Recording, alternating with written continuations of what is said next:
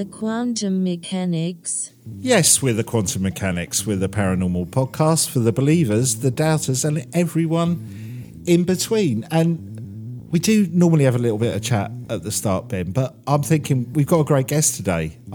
So I think we should get kind of straight into it, don't you think? Yeah, I think so. He's on the line from America. We're really glad to have him. A couple of weeks ago, I think maybe 3 weeks ago, we spoke about how we were going to get somebody on to talk about shadow beings. And because we've also, the Hat Man keeps coming up. And Mike Ricksecker is kind of, I would say, a global authority on shadow beings and the Hat Man. And he literally wrote the book on it, right? He literally wrote the book on it. So, yeah, without further ado, let's get connected and bring him up. We are joined by Mike Ricksecker. Welcome, Mike. Ben and I have been going through a number of your videos and books. Maybe we could start with your book, The Ghostorian Case Files. Mike, can you explain what a Ghostorian is? Because it's such a great name. Yeah, I coined that term some years ago because a lot of the work that I was doing at the time was in the team that I was a part of good 10 years ago. I was the historian for the group, but, as the historian for a paranormal investigative team, we're investigating ghosts and the places in which they haunt. So, you just kind of combine those two words, ghost historian, you come up with Ghostorian. So in that book, The Ghostorian Case Files, you detail out the case, where you are, the reason for your investigation and everything that happens to you. How did that writing process come about?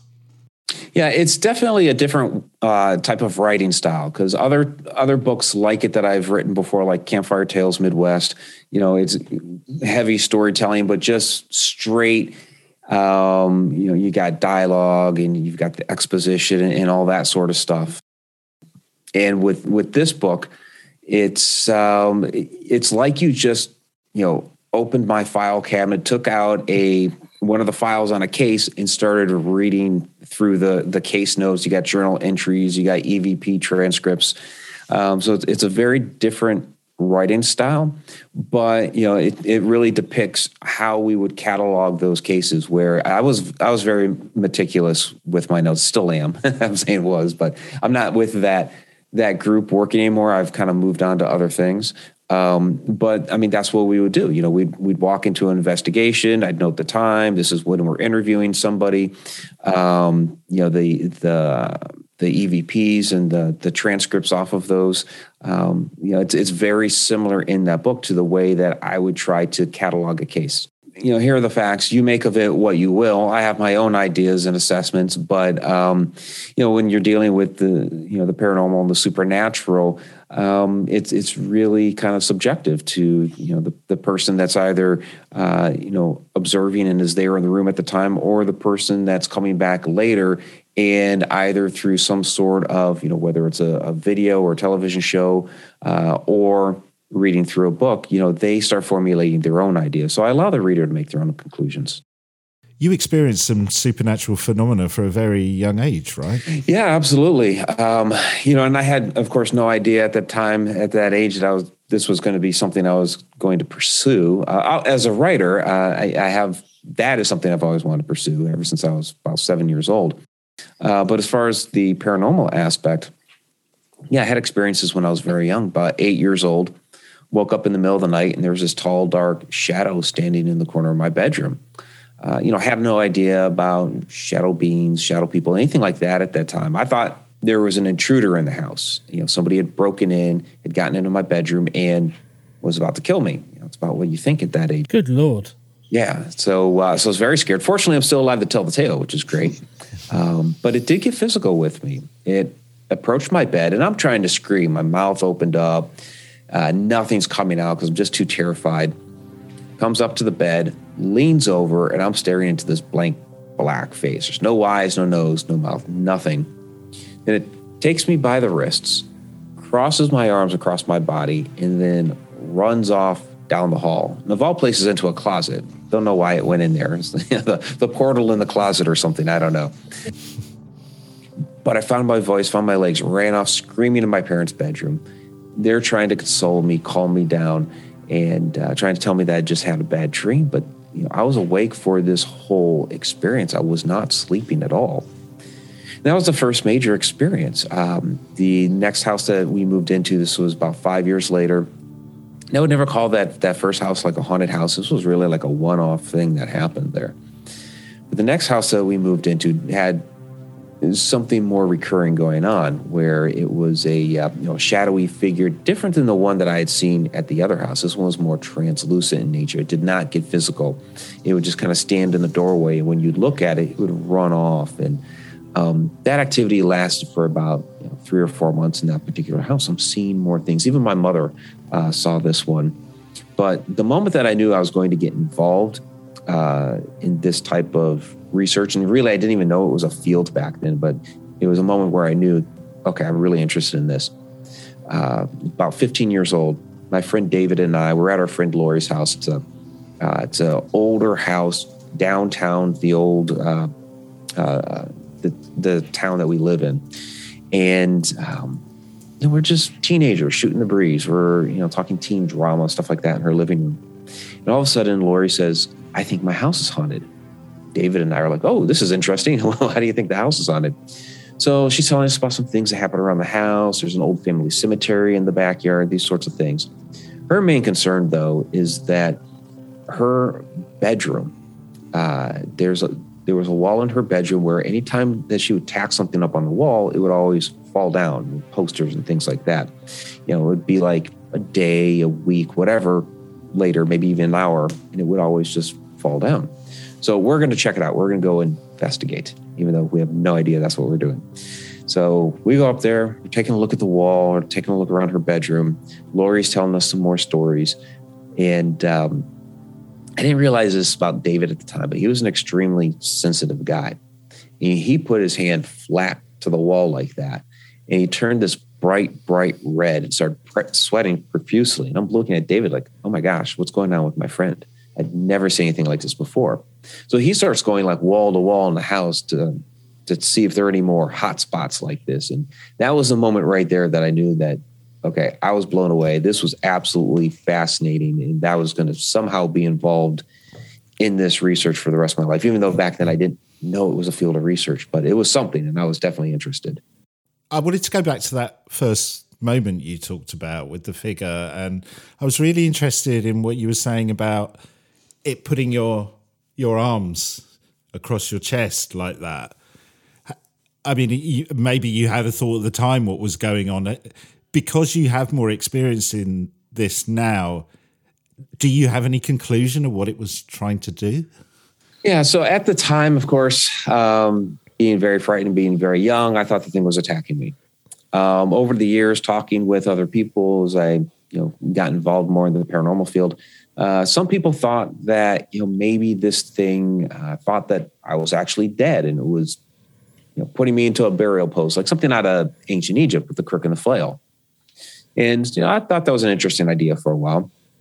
But last year, it was almost a year ago now, I had a hypnotic regression. So we did a past life regression, and then we looked at some different moments of my life that I want to take a look at. And this was one of them.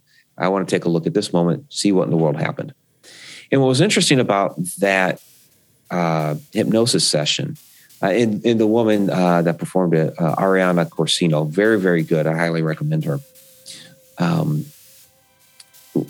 It was interesting because I actually got a look of the situation from the point of view of the shadow entity, which I thought was fascinating. So it was like I was looking down on my little 8-year-old self from the corner of that bedroom, from the shadow person's perspective.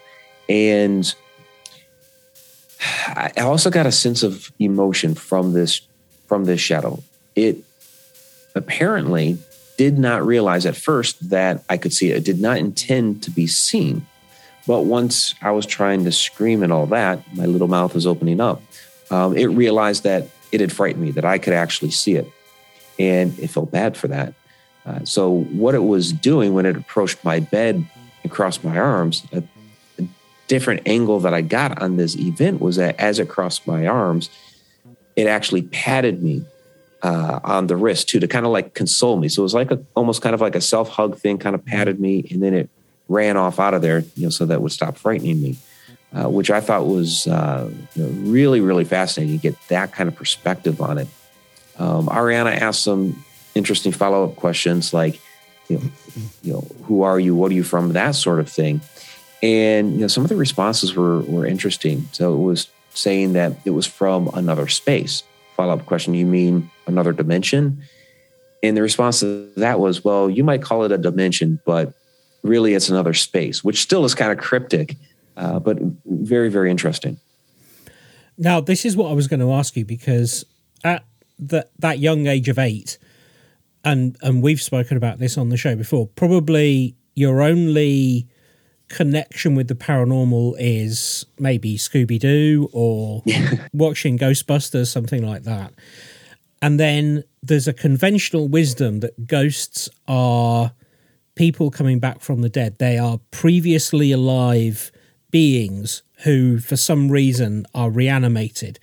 But it feels like from the outset, you felt this was something different. Yeah, it was definitely something different. It certainly wasn't anything off of Scooby-Doo. And yeah, at that age, I was certainly watching Scooby-Doo. That was before Ghostbusters, though. So yeah, I never thought this thing was a ghost. I wasn't sure what it was. I mean, initially, I thought it was an intruder. And I thought that for a while until I started getting a little bit older and re-examining it and realizing that, no, this was something else. This wasn't a person. And this experience, I guess, so for listeners, if you're not familiar, Mike has done extensive research into shadow beings. So is that the incident which ignited your passion to discover what on earth these things really are? Yeah, I certainly had an interest at that time.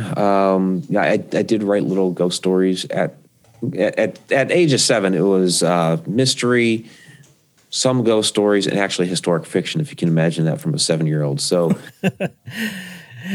that sounds like it might be quite precocious, but probably brilliant. Right. Yeah, I was writing little stories about the American Revolution with George Washington and a lieutenant kind of having this conversation back and forth and describing some of the different battles with stick figures for art. Amazing. That sounds brilliant. It really does. My mother hung on to those stories, and so I actually have them. They're great. But yeah, I mean, it was more so that, that moment in high school where we were at Lori's house, that's the one that really kind of set me down the path. But even before that, I had, I'd read the book, The Amityville Horror, and, people can debate whether it was true or not. But, upon reading that book, I wanted to go to the house and discover, okay, what really happened there. My girlfriend at the time, when I was discussing this with her, she thought I was absolutely nuts. She's like, wouldn't you run from something like that? I'm like, I want to know what happened. I was reading Hans Holzer. So, his books were absolutely fascinating. So, as an adolescent, I did have an interest in this. And then that moment there when I was 15 at Lori's house, that was the moment that I knew that this is going to be a thing I do. So it sounds almost like from that early age, you're approaching this with a much more of an intellectual vigor than most people would. Probably most people would sort of talk about it in, darkened rooms and scare their friends. But it feels like you're beginning to get the basis of like approaching this scientifically. Yeah, I mean, there's a distinct separation there. So, when we were young, I think we all would try to, spook our siblings or friends or whatever. So, like at my grandparents' house, myself and the kid next door would set up different things around my grandparents' house to try to spook my sister and my cousins. I think we all do that sort of thing. And even with that, I had a nice background for it. I pulled open encyclopedias to try to find a story to go along with it as to why the house would actually be haunted.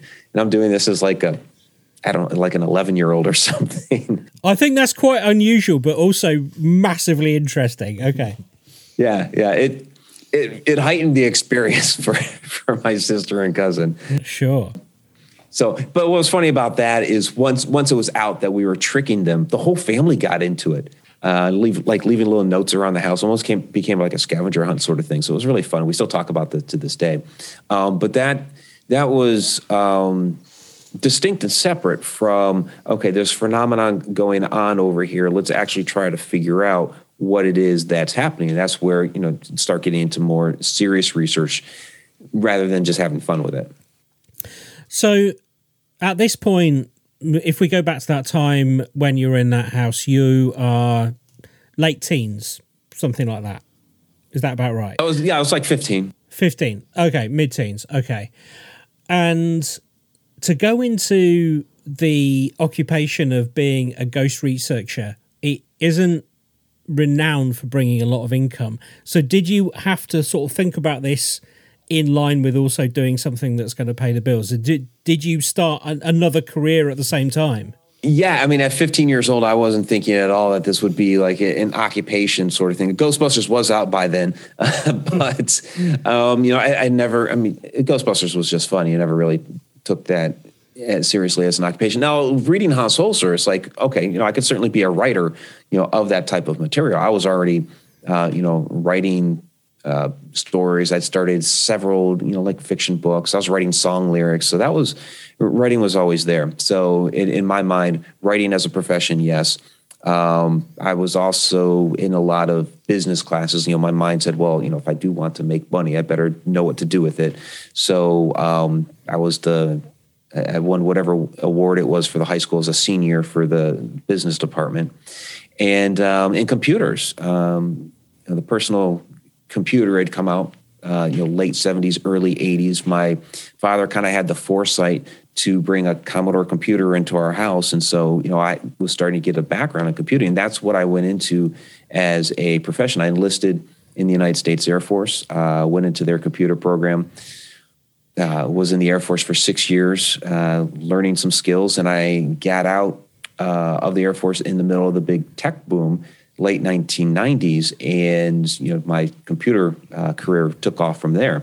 In the background, I'm still writing, starting to do a lot more research in the area of supernatural paranormal phenomena, because we finally had something, called the World Wide Web.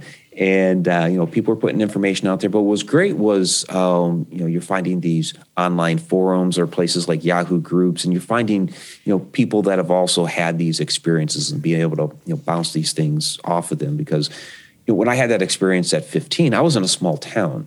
The library didn't really have a lot on that type of phenomenon. And so it was, okay, I have a Hans Holzer book that my mother actually bought for me before we moved out of Massachusetts. So that came from another state. They had the Amityville Horror, and that was really about it. So when I was finally able to start connecting with people on the web, that's really when my research in this phenomenon started to take off. So just to go back to those 6 years when you're in military engagement, obviously your interest in the paranormal is still highly active there. Was it difficult for you to talk about that to colleagues? Did you feel like it might diminish your standing, or did you find it an accepting environment? Well, you have to be careful. And I was actually interviewed for a television show yesterday. I was on Buffalo, New York.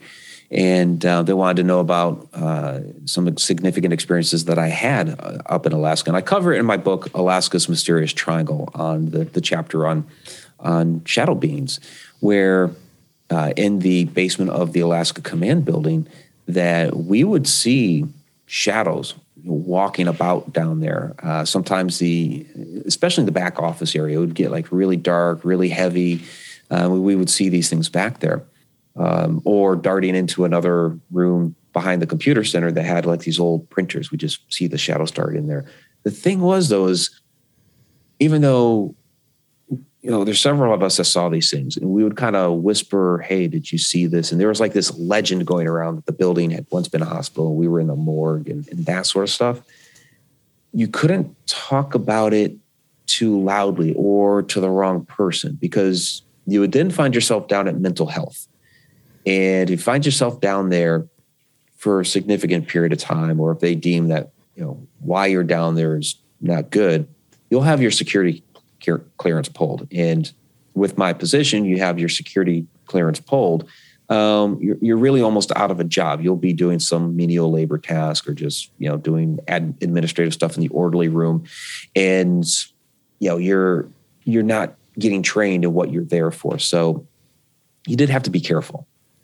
We've talked about it on the podcast quite a lot about how a lot of paranormal activity, there seems to be, and there's no direct connection I can make, but there seems to be a lot of activity around military, around military personnel, or at least people who've gone into the military. Do you think, have you any thoughts on why that is, or is that just an assumption that we're making? It's interesting because, a lot of military personnel do experience things. Others don't. But I think it might be one of those where you're kind of trained to have a more heightened sense of awareness and to, get a good sense of your surroundings. Other people in the military are in positions to, experience UFO or ET activity. I wasn't per se, although years later when I was at NSA, I kind of saw some stuff in the background. Nothing like really specific, but just the fact that they were, kind of involved in that sort of research. So you have other members that get involved in those type of programs, or even ones where they're dealing with like remote viewing, those types of programs within the military as well. Yeah, we've interviewed a few people like Paul H. Smith and people who are involved in the remote viewing program, which I think that kind of sparked that thought when you talked about it. Actually, I'm really interested in what you said, that I like that idea of it. It's almost because of your training, you have a kind of a heightened sense of what's going on, which does seem to lend into what you were talking about earlier, this being that you first encountered being from a different space. It's almost, we've talked about it on the podcast a lot. We boringly go on about what does an ant think when it's in a Porsche? What is this environment? I've got no understanding of it. And that are people who are trained in that way, or at least heightened in that way, do they see things that other people just don't see? Yeah, because it's been with me since, I was young. I think my senses were already heightened. But they do train you in the military to be more aware of your surroundings. And I was a Boy Scout too, so you're kind of taught the same thing there. Interesting. So when you left the military, it sounds like you took a conscious decision that you would dedicate some time to really pursuing this, but it feels like it's almost. Is it more than a passion? It's almost something that you're driven to do because of that early experience. I get this sense when you're writing the book, you're searching for an answer. You're searching for a breakthrough. Is that fair? Yeah. If we are able to get some more answers, and that would be wonderful. And it's funny because as you try to find those answers, you end up with a bunch more questions. You might get one answer over here, but that opens up a whole can of worms. Part of it is, in sharing these experiences, you're helping people realize that they're not alone, that, other people who have had these experiences and find you through just searching. Hey, I saw a shadow person. What do I do? And then they find you, and then you're at least helping them realize you're not alone in this. Other people have had these experiences too. And I think that's a big thing, to get that acknowledgement that, okay, I'm not crazy. You have that sort of affirmation. To me, that's a big deal. There's also one of the other things that drives me is that humanity has this recurring cycle of we get some sort of knowledge and then we forget, and we kind of go through these cycles of making the same mistakes over and over and over again as a species. And one of the things that I'm trying to do is, with the knowledge that I acquired, pass it on to the next generation. And still their responsibility to pick up the mantle and go with it, and so that hopefully this knowledge doesn't get lost. But I'm at least trying to do my part to help propel that knowledge forward. Now, I was going to say let's dive into shadow beings, but just before we do, what you just said there made the hairs on the back of my neck stand up, because when you say about passing on knowledge, I wonder whether you feel like we have lost some knowledge through technical innovation, through, I suppose, religious ideologies, nationalistic ideologies. Do you think we, as a species, knew more about what these entities were in a previous time? Do you think there's some knowledge which we now have to strive to get back? Well, absolutely. I mean, we see it in a lot of our ancient structures, like the pyramids or, Baalbek or something like that, where, huge megalithic blocks that we couldn't even pick up today with our largest cranes. How in the world did they move these things? We guess at what they did, but we can't replicate it today. So there's certainly knowledge that has been lost to time.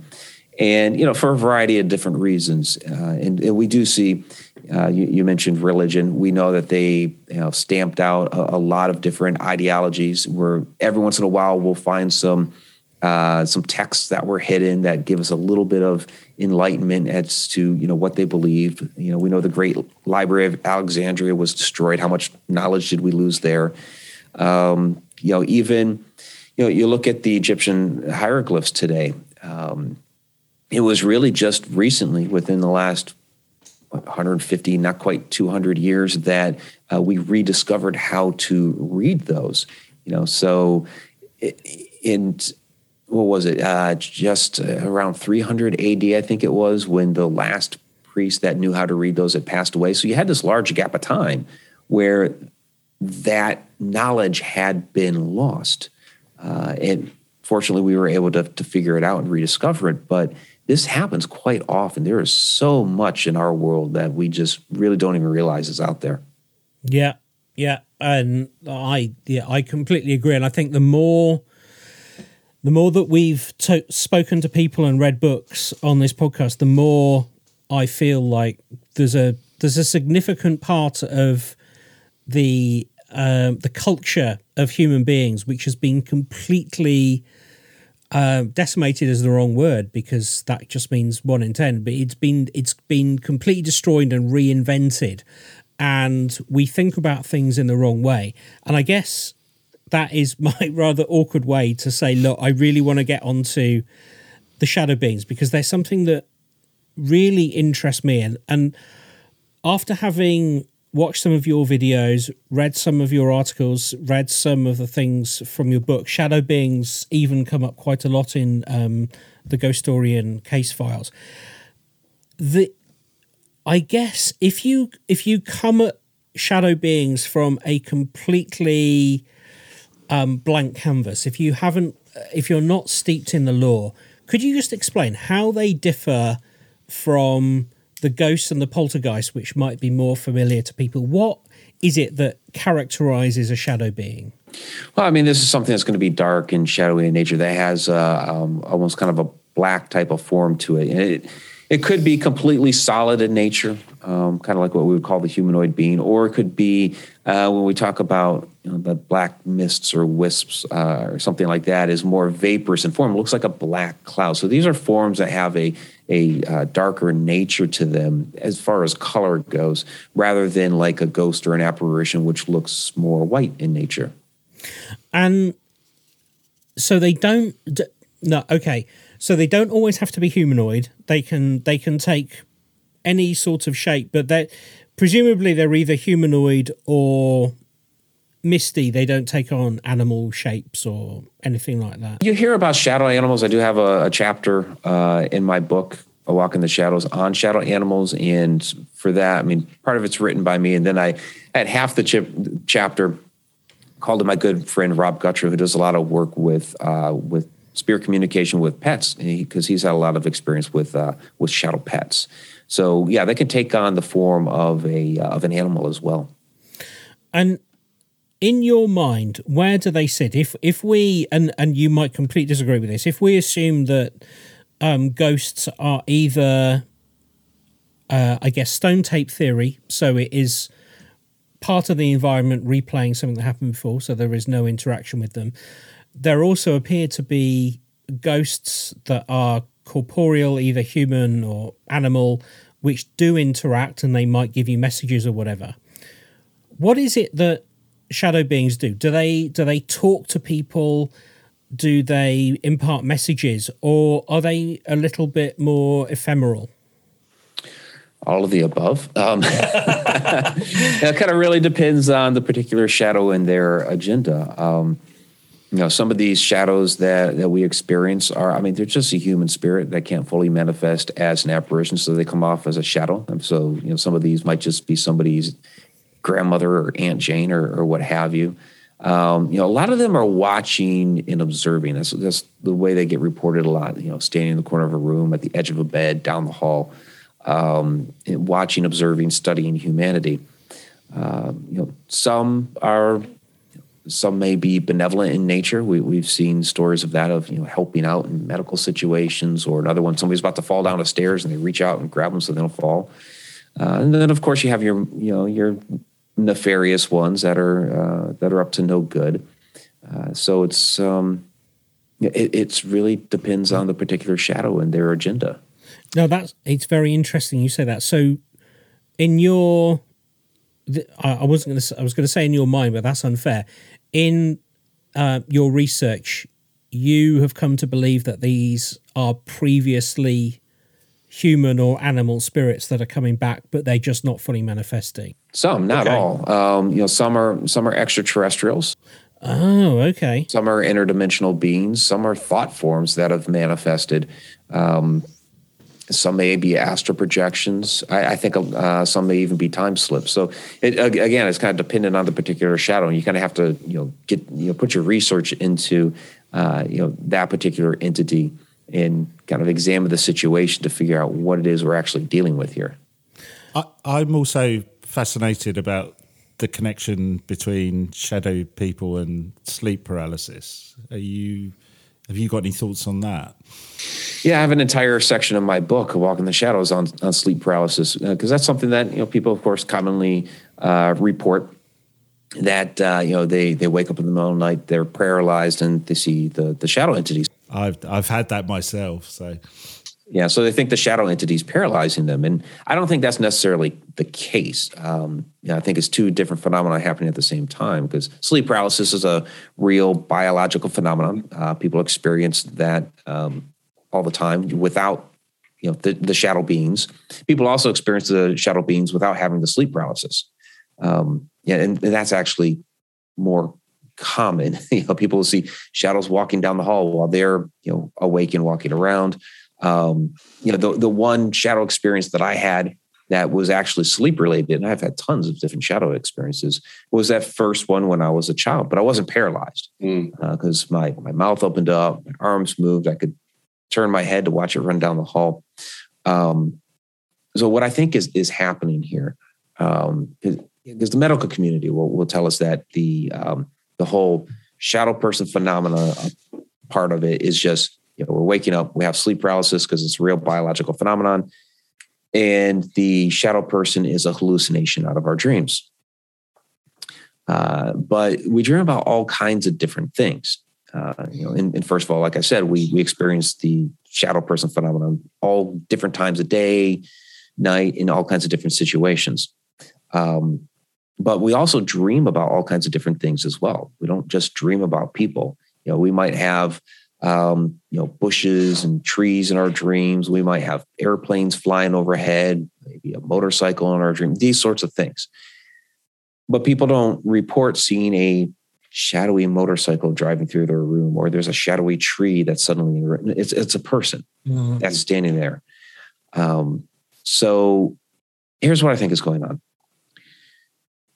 And people who have had small children can relate to this. That usually child wakes up in the middle of the night, they walk into your room because they had a bad dream, need a drink of water, use the bathroom. They'll tap you on the shoulder, shake you awake, and you go take care of it. But sometimes they will just come to the edge of the bed and stand there and stare. And my youngest son Cameron was notorious for this, where all of a sudden I'd wake up in the middle of the night, I'm like, oh my gosh, Cameron. And he's just standing there staring at me like, what are you doing?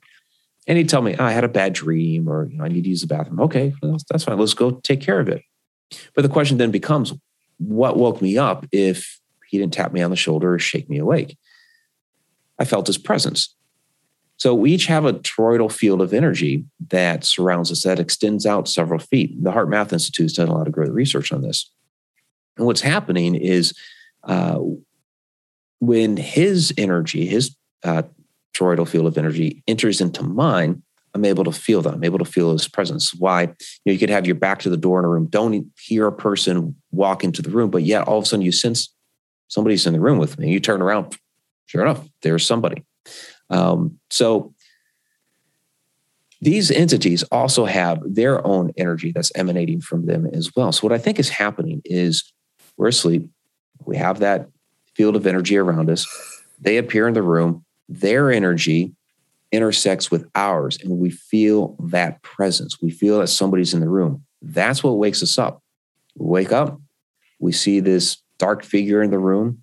Most people usually think intruder first, not shadow person. It's usually an intruder type of thing.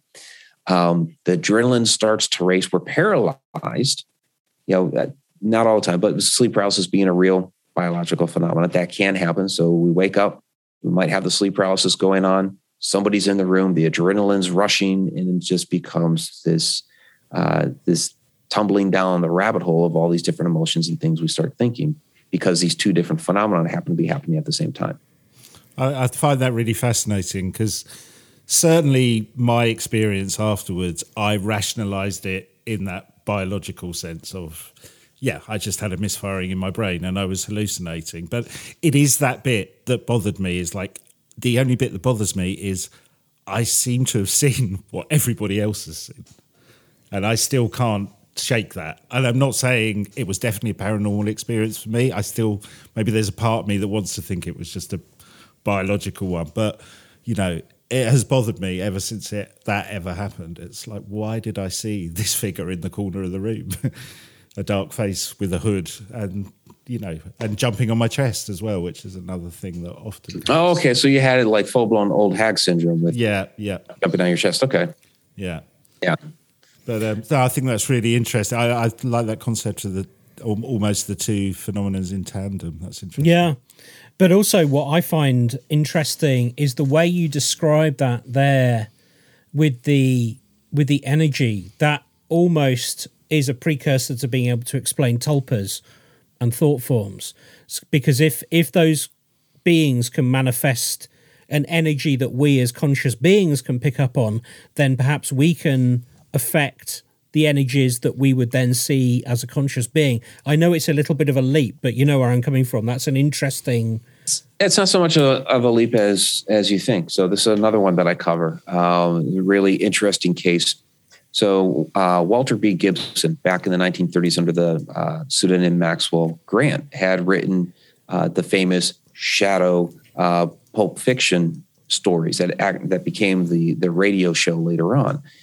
And his house that he had in Greenwich Village, New York, after he moved out, the new people that moved in kept reporting seeing this shadowy hat-wearing entity throughout the house. And different paranormal investigators came in, household servants, some others, and a lot of people are trying to say that, well, maybe this is the spirit of some Revolutionary War soldier or something like that. And Gibson was like, the house was never haunted while I was in there. This is what I think happened. And also John Keel, who wrote the Mothman prophecies, backed him up on this. In fact, he includes a story at the very beginning of the Mothman prophecies that has nothing to do with the Mothman prophecies, just an interesting story. Since Gibson was in that house so much, pouring all of his blood, sweat, and tears into writing these stories, he and Keel believed that he manifested this thought form tulpa that we talk about, that is actually his shadow character from his stories. Because just the description, shadowy character hangs out in the corners. A lot of people see it in the hallway, but it's wearing the hat and all this sort of thing, that it became this sentient, shadowy form in the house. Now, that is fascinating and makes sense, but B, you have now just delved into the realm of the Hat Man, which is probably the most famous shadow being and appears to be ubiquitous amongst people who've never even met each other or don't even know that such a thing exists, but they report this peculiar character, and correct me if I'm wrong, but it tends to have a shadow form of a fedora, perhaps a long coat. It's sensed as a male entity, quite tall, quite imposing, and that appears around the world. Does that fit into the world of shadow beings, or is that a different thing? Yeah, I mean, it's another type of form of shadow person. The fedora, with or without the trench coat, is kind of the more commonly reported type of shadow phenomenon. You also hear top hat and a cape, wide brim hat. Another one that I've heard just once, but they report an archer style hat, like something out of Robin Hood, which is kind of interesting. So they'll take on all kinds of different forms. And there's a lot of speculation as to what these things could possibly be. They seem to be a little bit more nefarious in nature. People are very scared of these things. Some people believe that they are energy vampires trying to strike fear into a person, feed off of that energy. But you have, some stories out there that they're, possibly extraterrestrials, or they're the Men in Black, this sort of thing. And there's a fascinating story with Albert K. Bender from the 1950s. He had founded the International Flying Saucer Bureau back in 1952 during the big UFO flap. And a year later, even though this organization had blown up big within a year's time, went international right away, he had a newsletter that was getting sent out all the time, all of a sudden he shut the whole thing down and wouldn't talk about it.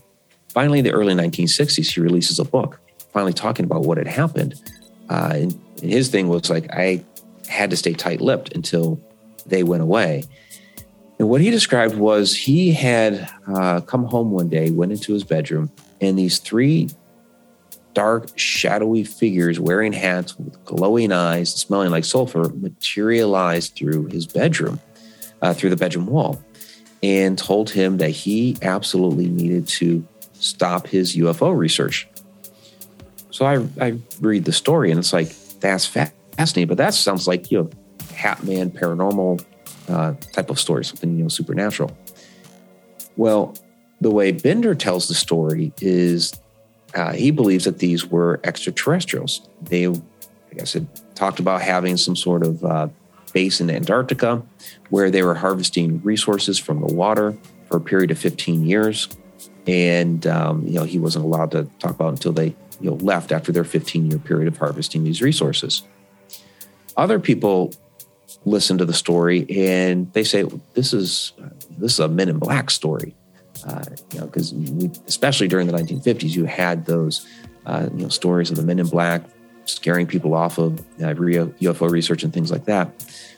So it's almost like, depending on what lens you're viewing the story through, you're going to have a different conclusion. Paranormal, ET, Men in Black. So it's interesting. So the interpretation is partly cultural, do you think? Yeah, there's definitely a part of that. Yeah, because even when you look at ancient cultures, far back in time, these shadow entities have been with us forever. But when you look into the stories from around the world, there is a bit of a cultural context. So, some of these might be named a demon. They might have some different physical features about them. There may be some legend and lore that goes back behind it. But we're all talking about the same thing here. We're all talking about these different shadow entities. Yeah, some of the ways that you were describing it earlier, it made me think of like how Arabic cultures might describe a jinn, a kind of smoke without fire. Right, yeah. So on a practical basis, when you first started to throw yourself into this, how on earth do you first start doing the research? Where do you go and what do you do? Yeah, when I started doing full-blown paranormal investigations, I was doing a lot of historic research into these houses and homes and things like that, and trying to figure out the reports that people have of the paranormal activity. How might that fit into the history, if at all? You're not going to try to force something into the history of a location to to make it out to be, I don't know, the ghost of, great Uncle Al or whatever. If the story doesn't fit the person, it doesn't fit the person, and you're left with more questions. So there's a lot of resources that you have to learn how to utilize, whether it's a newspaper archive, your local library, talking to people, interview. I've always found that interviewing elderly people is fascinating because they actually live through a lot of these historic experiences. Places that are far older, you're probably going to be visiting museums and talking to archaeologists or professional historians or something like that. So there's a lot of resources out there, and it's just a matter of learning how to use them.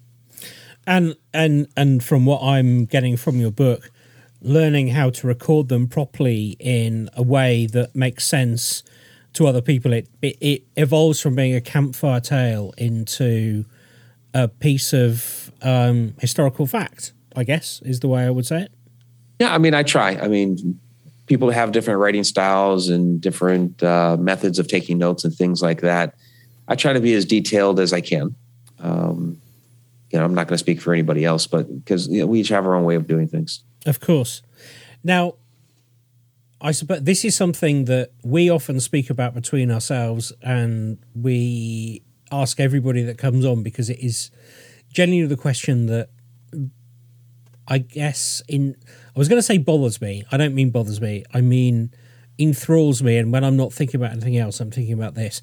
Knowing what you know from your research and the conclusions that you have drawn, and those conclusions are not coming from a crazy place. They're coming from research and experience.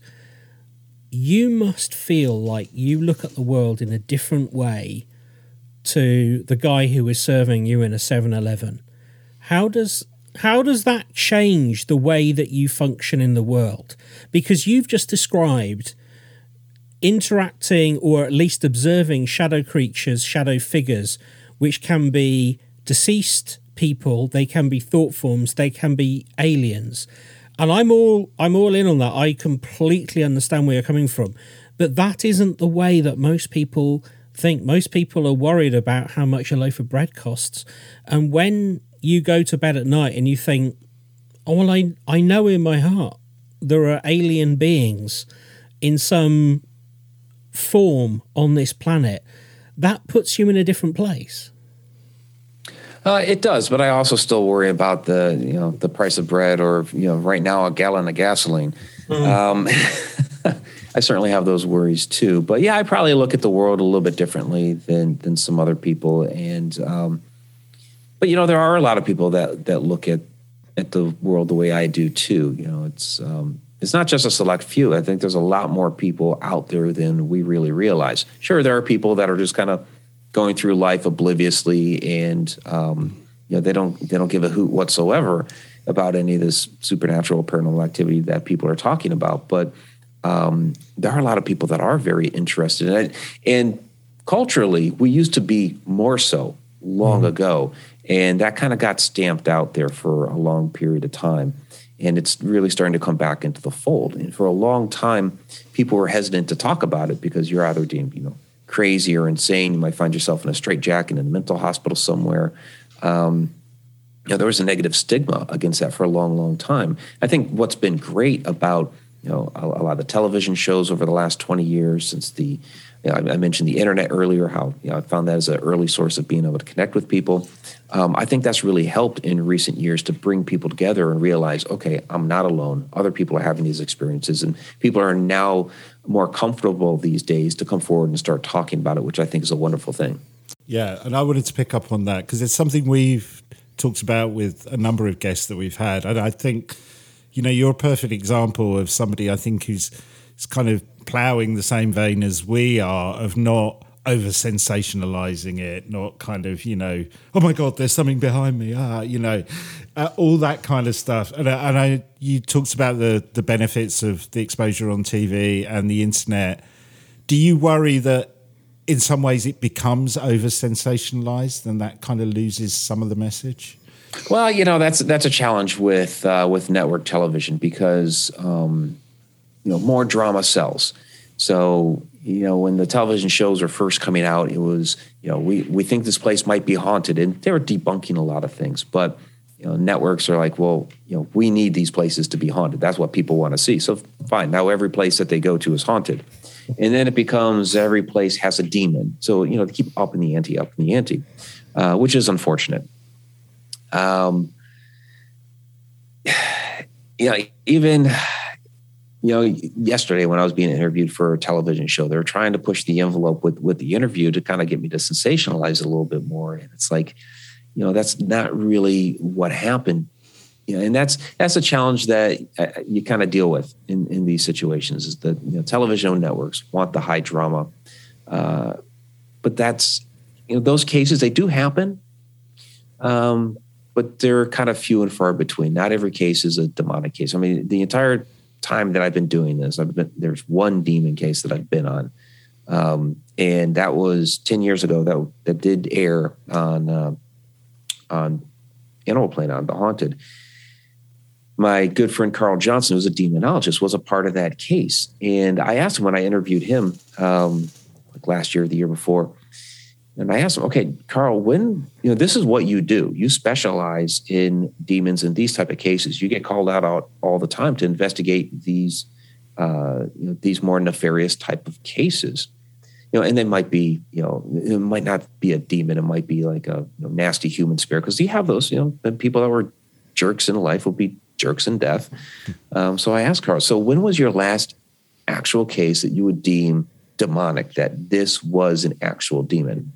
And he said, Mike, it was actually that case years ago with you out in Edmond, Oklahoma. And just to hear that from him, here's a guy that's called out. He's a specialist on these type of cases that are darker in nature. And it was 10 years ago that was his last actual demon case. Before we bring this to a close, I just want to ask, when you look at all the phenomena, when you look at like UFOs and ghosts and demons and stuff, I can't help feeling they're connected. All of the stuff in the press today about UFOs, because of the presentation to Congress, insane, and lots of it feels very similar to the stuff we're talking about. How do you work this in your brain? What's your mental model? From some people that say there's heaven and hell, I probably go towards the simulation hypothesis.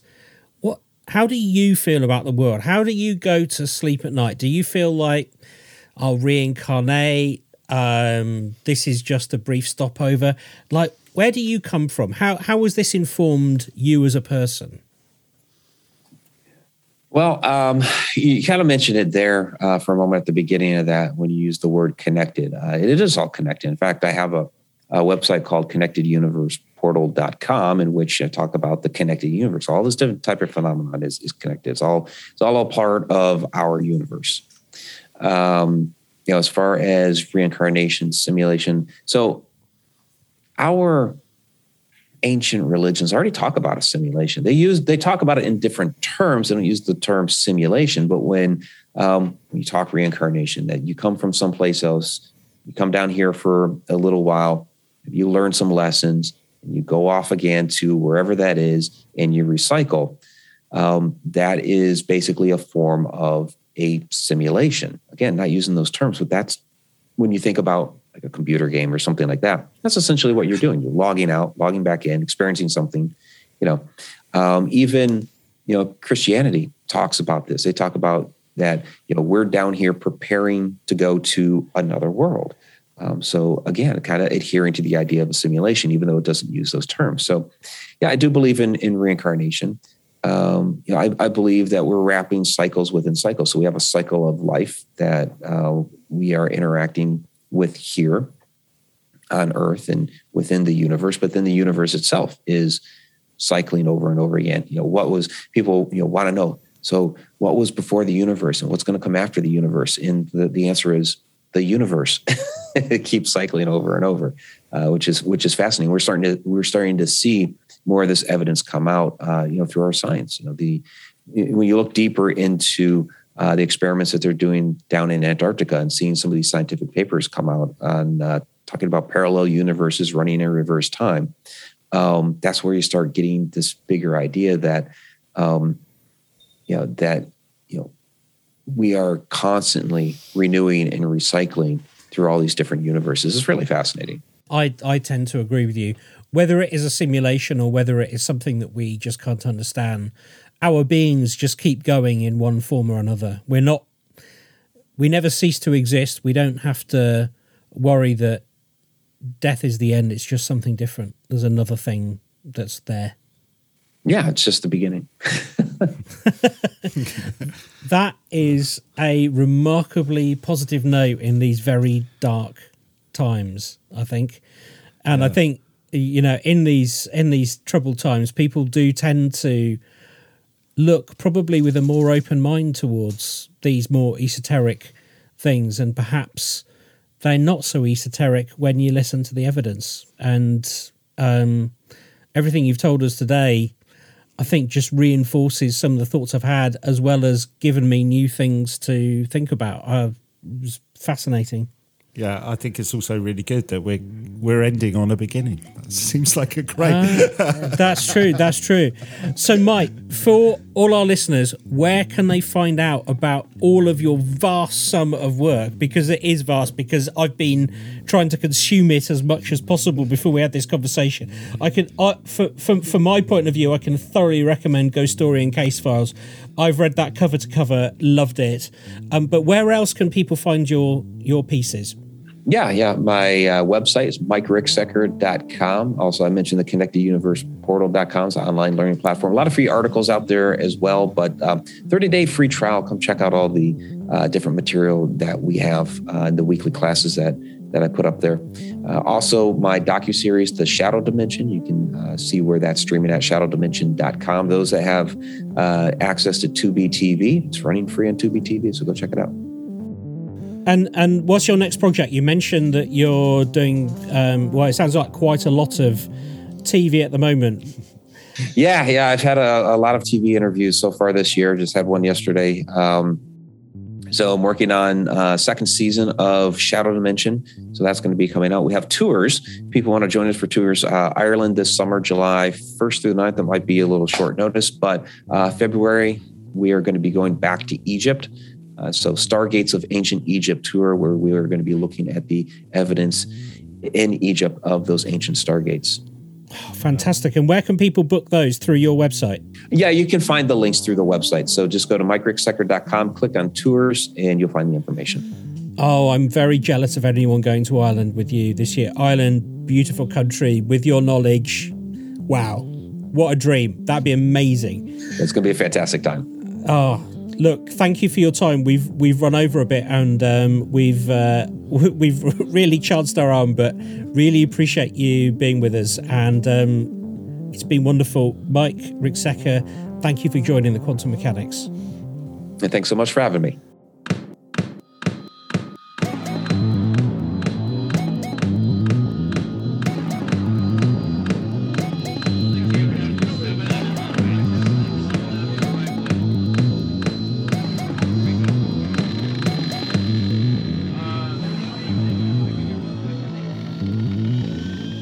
Are you the quantum mechanics?